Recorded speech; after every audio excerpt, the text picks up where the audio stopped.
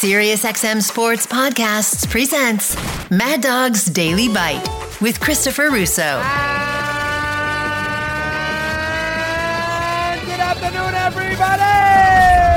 Well, let's first start with what was a very, very good, riveting, and maybe a little strong, as there wasn't a lot of give and take back and forth, but one heck of a game in Philly last night where the Philadelphia Phillies showed moxie, showed, stick-to-itiveness, grittiness, any word you want to use, had all those characteristics going as they beat Atlanta 3-1. They had to rescue themselves from a couple of ninth inning, an eighth inning, and seventh inning uprises by the Braves as the Phillies get through the National League Divisional Series and beat Atlanta for the second consecutive year in this round and advance into the NLCS, where they'll be a huge favorite against the Diamondbacks. Home runs, of course, Castellanos, who we don't need, by the way, on TV. I know people probably think that's cute. Boy, he killed Matt Weiner there on TBS. He wasn't exactly a ball of cherries on MLB Network. If he thinks he's funny, I'm not laughing. I was bored. I mean, he had a great game, and don't get me wrong, he had a great series. Don't get me wrong, and he's got some toughness. Don't get me wrong. This is not about him in playing ability. This is about his antics when the games are over. If you don't want to do the interviews, don't do them. But go on there and act like an idiot.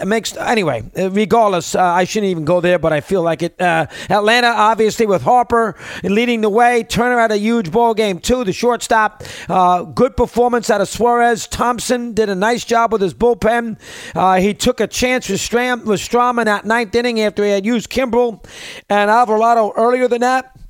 Went a little longer with Suarez into the sixth inning, or at least through five. I think it was into the sixth, right? I'd have to look when exactly he took him out. So from that standpoint, I think 5 1/3. Was that what it was? So that's good too. So overall, the Phillies, who have a lot of moxie, who seem to be very committed, quote unquote, the baseball term that you use this time of the year, they got a lot going on. I mean, that's the term you use.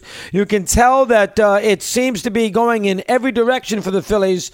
And right now, sometimes teams get that way. And right now the Phillies have that. They know how to win. They're hungry after losing last year in Game 6 in Houston. They got a lot of veteran players who haven't won yet. Realmuto hasn't won yet. Harper hasn't won yet. Castellanos hasn't won yet. Turner hasn't won yet. Well, Turner won with Washington. I apologize. He didn't with the Nationals in 19. But you get the idea. Wheeler hasn't won yet. Thompson hasn't won yet. Kevin Long, been around a long time. So they got a lot happening right now, and they are going to be a tough I think they have the most on the line in the next couple weeks. They certainly are a huge favorite against Arizona. I'd be shocked if they lost.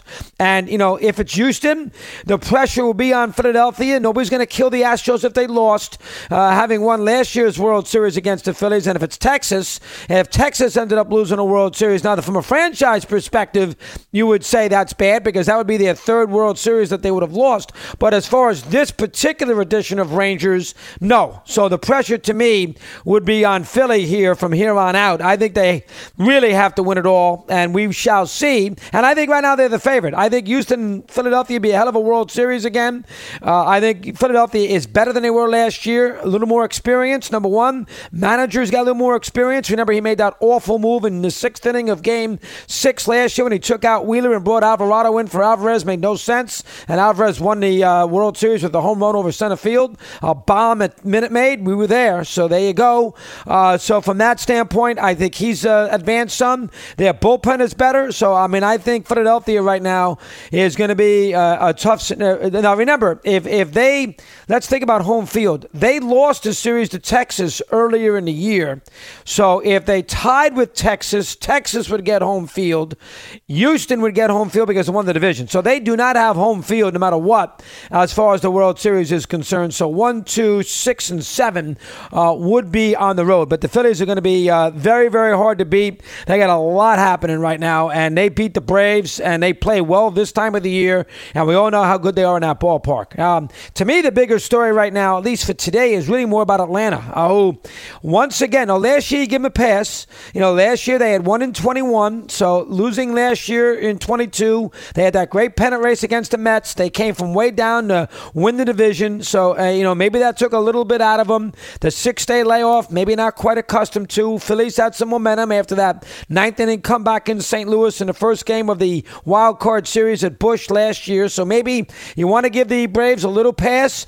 First year without Freeman, I mean, I can understand that if you want to do that. I gave him a pass, so I'm not going to make a big deal about the Braves last year, but I am going to make a big deal about the Braves this year. They get no pass. That was a horrendous performance. They scored 8 runs in 4 days. They did not get good starting pitching. Strider was not good enough last night. Pretty good in the first game, but he was not good last night. 3 home runs in 5+ innings for a guy who won 20 games. You got to get better than that. All solo, couldn't hold a 1-0 lead. Got to do better than that. So he wasn't great. Obviously, Fried in the game that the Braves won was awful. And Elder, the stage way too big, was awful there in the 3rd inning of Game 3. So the Brave pitching was terrible, but their bigger issue, and they got outpitched by Philadelphia, which is hard to do. I mean, Wheeler pitched better. Obviously, Nola pitched better, and Suarez pitched better. So they got outpitched, which, all right, you figure that would have been a wash, but they got hit. They got out hit, and they did nothing from outside of Austin Riley, and a little to know, they did nothing from an offensive perspective, and they got to take the hit there. They did, they won 104 games. All we heard about all year long was this is prolific offense. This is the greatest quote-unquote offensive team we've ever seen. Nonsense. You are not labeled a great offensive team in baseball. This is not the Big Red Machine, okay? The Big Red Machine went into World Series plays against the Yankees and the Red Sox, and they scored 1 billion runs. Against the Red Sox, they came from behind 2 or 3 times to win that series. Game 7, they were down 3-0. And they came from behind, and they won that series. The next year against the Yankees, they scored 1 million runs.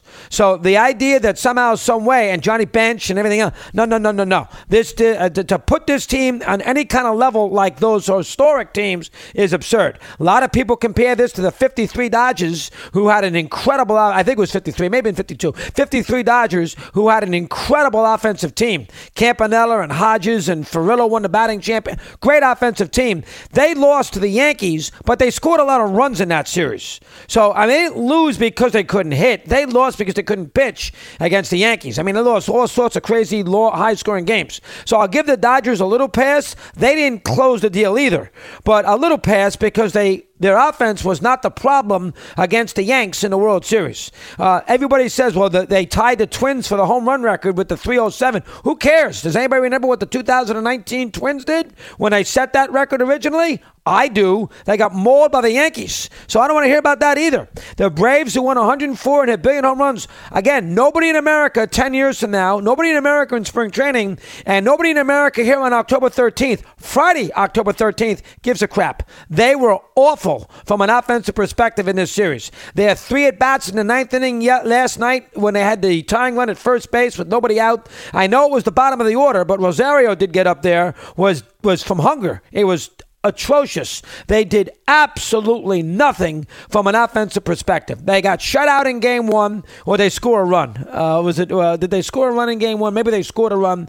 They're outside of 2 innings in Game 2. They got bombed in Game 3, never got a big hit, and an atrocious job in Game 4. So Atlanta, to me, from an offensive perspective, we can throw that out the window about this is some great offensive team. As far as the specifics are concerned from yesterday's ball game, I'm not going to go too elaborate with this, but Pilar's got a score on that play with Acuna there when he hit the ball to left center and a wild pitch against Kimbrel. He's got a score in that, and that's in the 7th inning. He's got a score on that. He's got 2 innings to go. There's 2 out. Getting a big hit there with 2 out is never easy. You got about a 29% chance, and he's got to try to score. He would have scored easy. He would have scored standing up. The game would have been 3-2. Against a beleaguered Philly bullpen that blew Game 2, and Kimbrel and Alvarado had already been used. That's a horrendous scenario. Ozuna going to third base in the 9th, he got away with it, but that made no sense at all. He must go thrown out. What is he doing trying to make going to third base? His run means absolutely nothing. It's the guy behind him whose run is important. He got away with it again, but just horrendous base running by Atlanta, and he barely did get to third base. That's the second thing. And then third thing, as I just mentioned, pitching those at-bats. I mean, that is a terrible, terrible group of at-bats in the on the top of the ninth inning. And if Pilar had scored in the top of the seventh, they would have been in good shape because they would have tied the game if he had scored. Because all they would have needed in the ninth would have been a scenario where they needed a sacrifice fly. Instead of needing a hit, they would have needed a sac fly. So that was a absolute killer that Pilar didn't break for the plate on that wild pitch by Kimbrel in that seventh inning. So and then of course with those at bats, I'll give the kid shortstop a little break. But boy, because he's new at this, I can't kill him too much with 2 out. But those at bats, the 2 previous, were absolutely awful from Atlanta. And I think the big picture is simply this. Atlanta does not get a pass. I mean, baseball has become a little bit like the NHL. I mean, forget the NBA because the best team always wins anyway. So forget that. The NBA doesn't count. Playoffs in the NBA are worthless until you get deep in the postseason. The 8th seed's not beating the 1 seed. Outside of, once in a great blue moon. Doesn't happen. But in baseball now, with such a crapshoot going on, this is a situation here where you are, you have to win in the postseason. The Orioles, they get a little pass because, for the first time they made the playoffs, had a big year. We're not going to go crazy with them. Minnesota won a series for the first time in ages, and lost to the defending champs, so maybe you give them a touch of a pass, although I don't because their offense was from hunger. But the but the Dodgers and Braves and Milwaukee, they get no pass whatsoever. The Brewers have been down this road before. They stunk against Arizona. The Dodgers we spent some time on them yesterday, and the Braves don't get a pass. Now, the Dodgers have not won in a million years, pandemic season aside. So, I mean, you probably can get a little more on them than you can on Atlanta, but Atlanta doesn't get a pass in my book. Absolutely not. Last year's one, they went 0-4 in Philadelphia in 2 straight years. They did not win a playoff game in Philadelphia. You got to win a playoff game in Philadelphia. If you're a great team that's won these 100 games. Remember, last year they won 100 games too. So they've won 100 games 2 years in a row, won the division 2 years in a row, and in both years couldn't get out of their own way on Broad Street. What else do you want? That's not championship. That tells me that the team's overrated. That's not championship. And Acuna, you know what? He's the MVP. You can't bail out with the media. I don't care if you're mad at the media or from the day before, who knows? But you're the MVP of the sport. You had 40. I know he's a young player, but you're going to win the MVP award, 40, 70, and everything else. And we all know how great you are. You lost a rough game. You had a good at-bat in that 1 inning. Everybody's going to want to talk about at-bat. You cannot bail on the media in that sort of in an elimination game. You got to be there to answer a couple questions. That's a terrible job. And if they want to take you to the interview room, take you to the interview room. Acuna can't bail. Want more Chris Russo? Listen to Mad Dog Unleashed weekdays from 3 to 6 p.m. Eastern on Mad Dog Sports Radio, Sirius XM Channel 82. Mad Dog's Daily Bite is part of the Sirius XM Sports Podcast Network. If you've enjoyed this episode and want to hear more, please give a 5-star rating and leave a review. Subscribe today wherever you stream your podcasts.